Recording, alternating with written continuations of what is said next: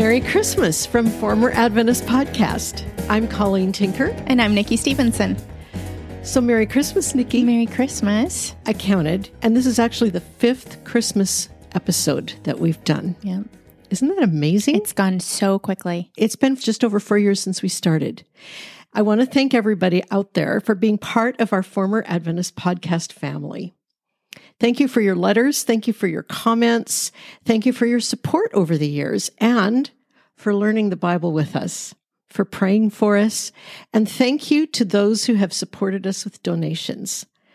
This podcast is produced by Life Assurance Ministries, and it's only one of the resources that we provide for people who are questioning and leaving Adventism, as well as for those who are trying to understand what Adventism is. Our primary website is proclamationmagazine.com, and there you will find links to our online articles and proclamation magazines, to this podcast, and to our YouTube channel. You can subscribe to our weekly proclamation email newsletter at that site, and you can also donate to Life Assurance Ministries using the Donate tab there. And please subscribe to the podcast either on YouTube or on any podcast server, such as Apple, Spotify, Google, iHeartRadio, and leave a comment wherever you listen if you feel like it, because your subscriptions and your comments actually help this podcast to reach more people. So, Nikki, I have a question, as I always do. Mm-hmm. Nikki, as you reflect on this year with our walk through Revelation, what are your thoughts as you come into Christmas? Well, each year that we have done a Christmas special, I feel like I experience Christmas differently. And I know I say that every year, but it's like as we walk through the Bible, I keep putting new things in my backpack of information and my worldview. And, when I first became a Christian, Christmas was new because it wasn't just about Jesus. It was now about the cross too, why he came. That became really important to me. In fact, the first couple of Christmases that we were believers, Carl put a cross up in our yard. I remember that. It was just an entirely new symbol at Christmas time.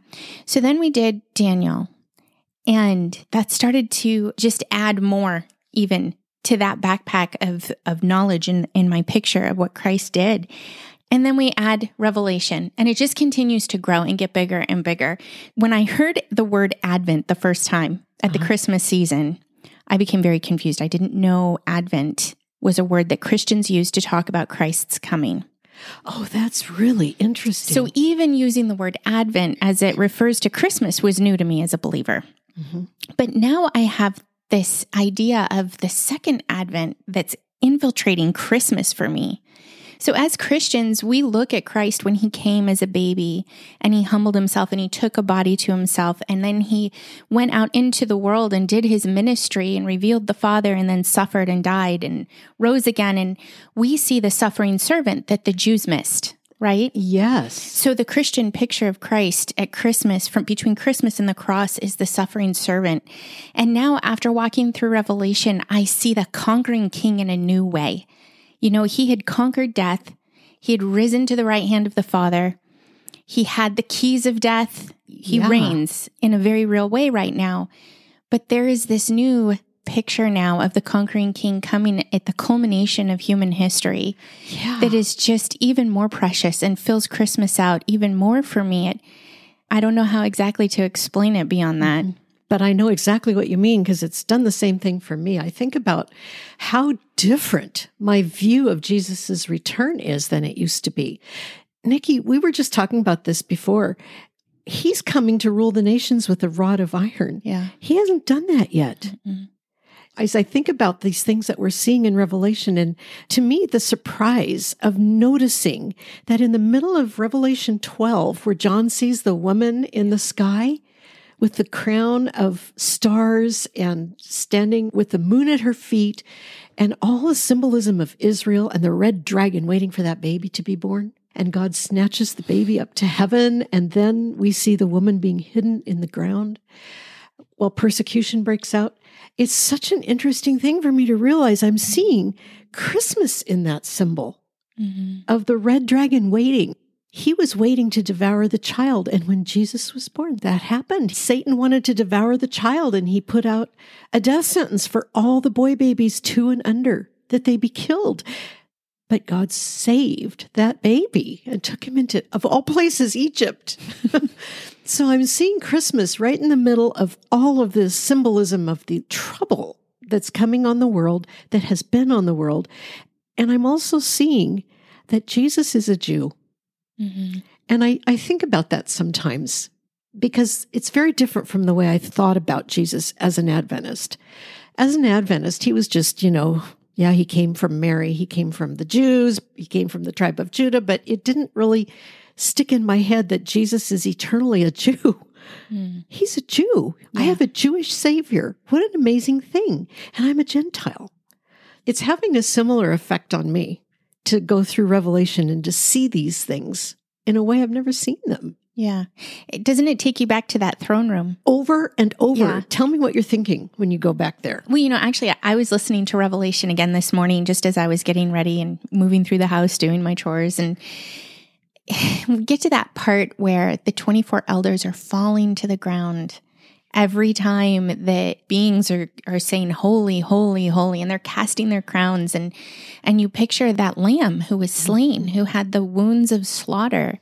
And he's the one who's worthy to open the 7 seals of the scroll.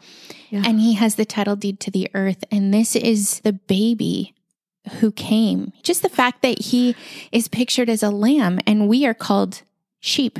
I know. He identifies with us. And he came and he was so helpless in that manger, and yet he was holding the whole universe together at that very moment. It's mind-boggling to picture the holiness of God in his throne room and to think of that baby in the manger. And I don't know, it's just different this year again. It is to me too.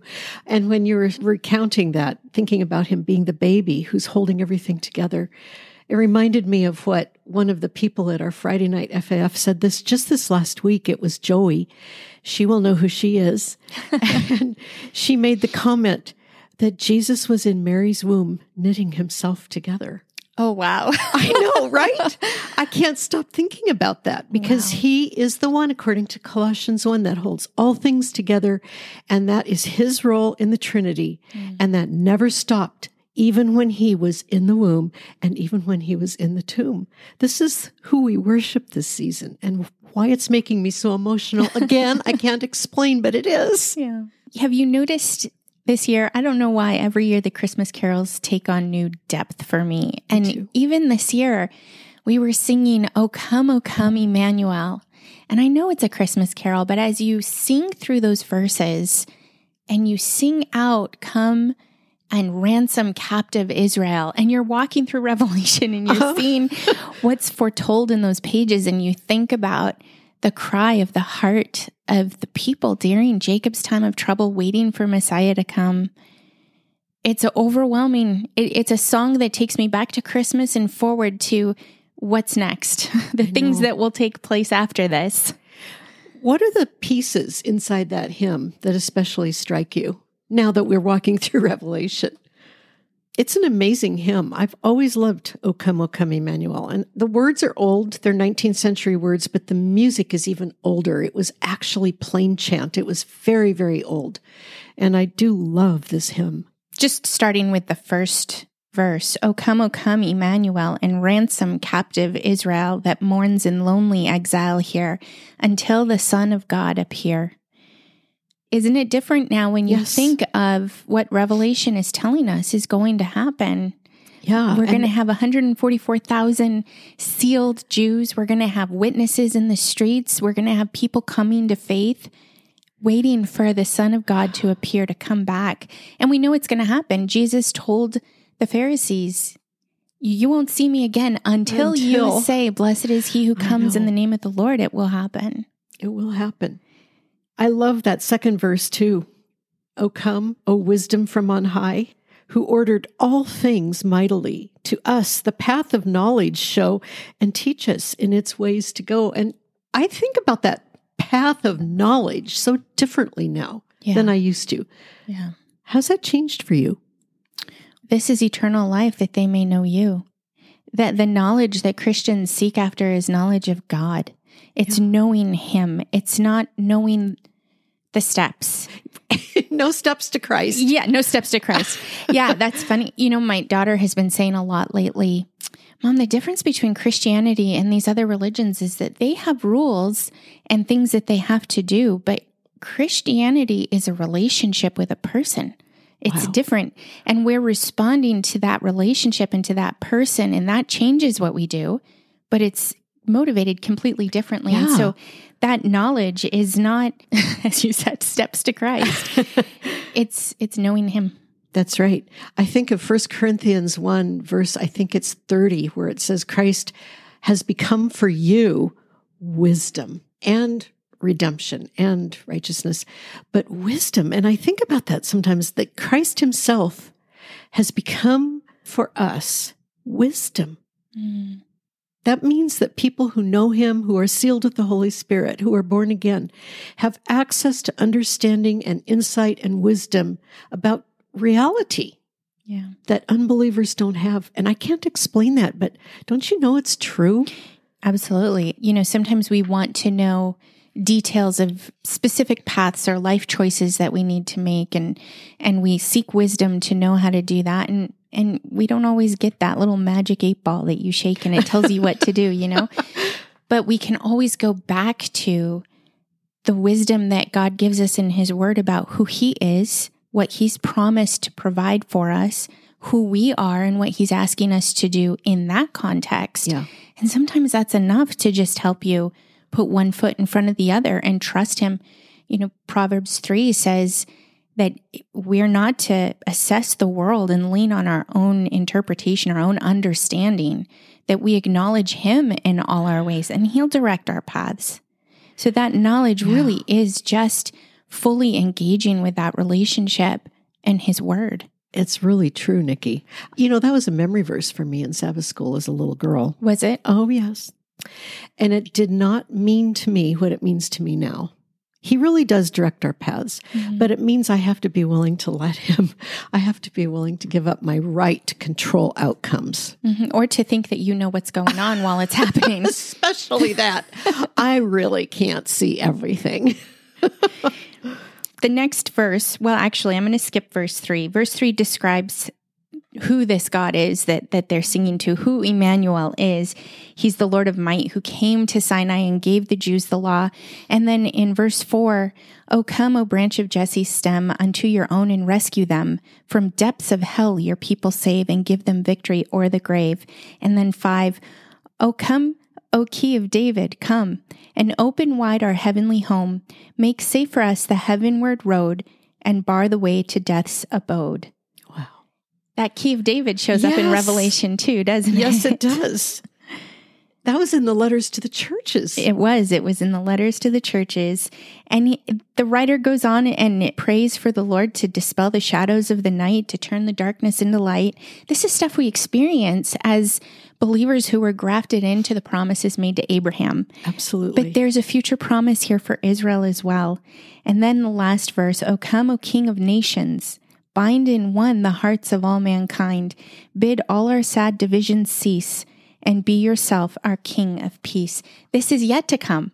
So we sing this to the Lord of Christmas. Yes, I love that. But we continue to pray these prayers that He would come and that He would execute His justice, His judgments, His redemption for all people. One thing that's been very clear to me as we've been going through Revelation and Daniel is that it's interesting to me how long it takes for the shift in my head after Adventism to occur. But it's just really clear to me that God's promises to Israel are promises He will keep. Yeah. His promises to Abraham are promises He will keep. These promises don't grow out of the Mosaic covenant primarily, although they provide for them. But it's those promises to Abraham. And I love what you often say, Nikki, that we're grafted into God's people, not through the Mosaic law, not through Moses, but through Abraham. We become children of God through the promises given to Abraham. But that doesn't negate the fact that there was a promised son and there was a promised seed, and God has promises for Israel and the seed of Abraham that came from Isaac that will be fulfilled. Mm-hmm. And that means, if that's true, he will keep his promises to me, to the Gentiles, to the church. And I think about that amazing verse in Luke 2, where Simeon takes the little child, Jesus, in his arms when Joseph and Mary bring him to the temple. He's been told by the Holy Spirit that he won't die until he sees the Lord's Christ. Mm-hmm. And when they come in, he knows it's him. And he says, he blesses God and he says, "Now, Lord, you are permitting your servant to depart in peace according to your word, for my eyes have seen your salvation, the light of revelation to the Gentiles and the glory of your people Israel." He separated those two people groups, but they're both included in the final glory. It's really quite an amazing thing. Yeah, I recently read that when God expands his promises, it never means less than what it originally meant. It only means more. Isn't that wonderful? Yeah. He's not a God of subtraction. Yeah. So I have an Emmanuel carol Yes. that I've been thinking about this season too. And it's a little bit more about what we're experiencing now than of the promises to Israel. But it's all combined. This is a song called "Sing We the Song of Emmanuel." And it says, the first verse, "Sing we the song of Emmanuel, this, the Christ who was long foretold. Lo, in the shadows of Bethlehem, promise of dawn. Now our eyes behold, God most high in a manger laid. Lift your voices and now proclaim, great and glorious love has come to us. Join now with the hosts of heaven. Come we to welcome Emmanuel, King who came with no crown or throne. Helpless he lay, the invincible maker of Mary, now Mary's son. Oh, what wisdom to save us all. Shepherds, sages before him fall. Grace and majesty, what humility. Come on bended knee, adore him. Go, spread the news of Emmanuel, joy and peace for the weary heart. Lift up your heads, for your King has come. Sing, for the light overwhelms the dark. Glory shining for all to see. Hope alive. Let the gospel ring. God has made a way. He will have the praise. Tell the world his name is Jesus. Glory shining for all to see. Hope alive. Let the gospel ring. God has made a way. He will have the praise. Tell the world his name is Jesus. And I think about that, and I think that's what Revelation is telling us. Yeah. That's what this book that causes stomach aches and headaches and fear among so many former Adventists when they think about opening it up and reading it. This book promises a blessing for anyone who will read and hear the words. And these declarations of victory are what this book is about, and they're for us. Mm. And if you haven't experienced that joy and peace of knowing that you will be part of the victory of the Lamb, if you haven't experienced what it means to be born again through trusting the finished work of Jesus' death, his burial, and his resurrection on the third day, according to Scripture, then bring yourself to the foot of his cross this Christmas and realize that you need to be saved like we all need to be saved because we are born dead in sin. But Jesus was born alive, the only human baby who didn't have to be born again. God smuggled life into our world so that we could be given life, and he opened a way out of this domain of darkness through his blood. Trust him today and let this Christmas be the start of a new life. And join us next week as we look forward to the new year together. And Merry Christmas. Merry Christmas. We'll see you then.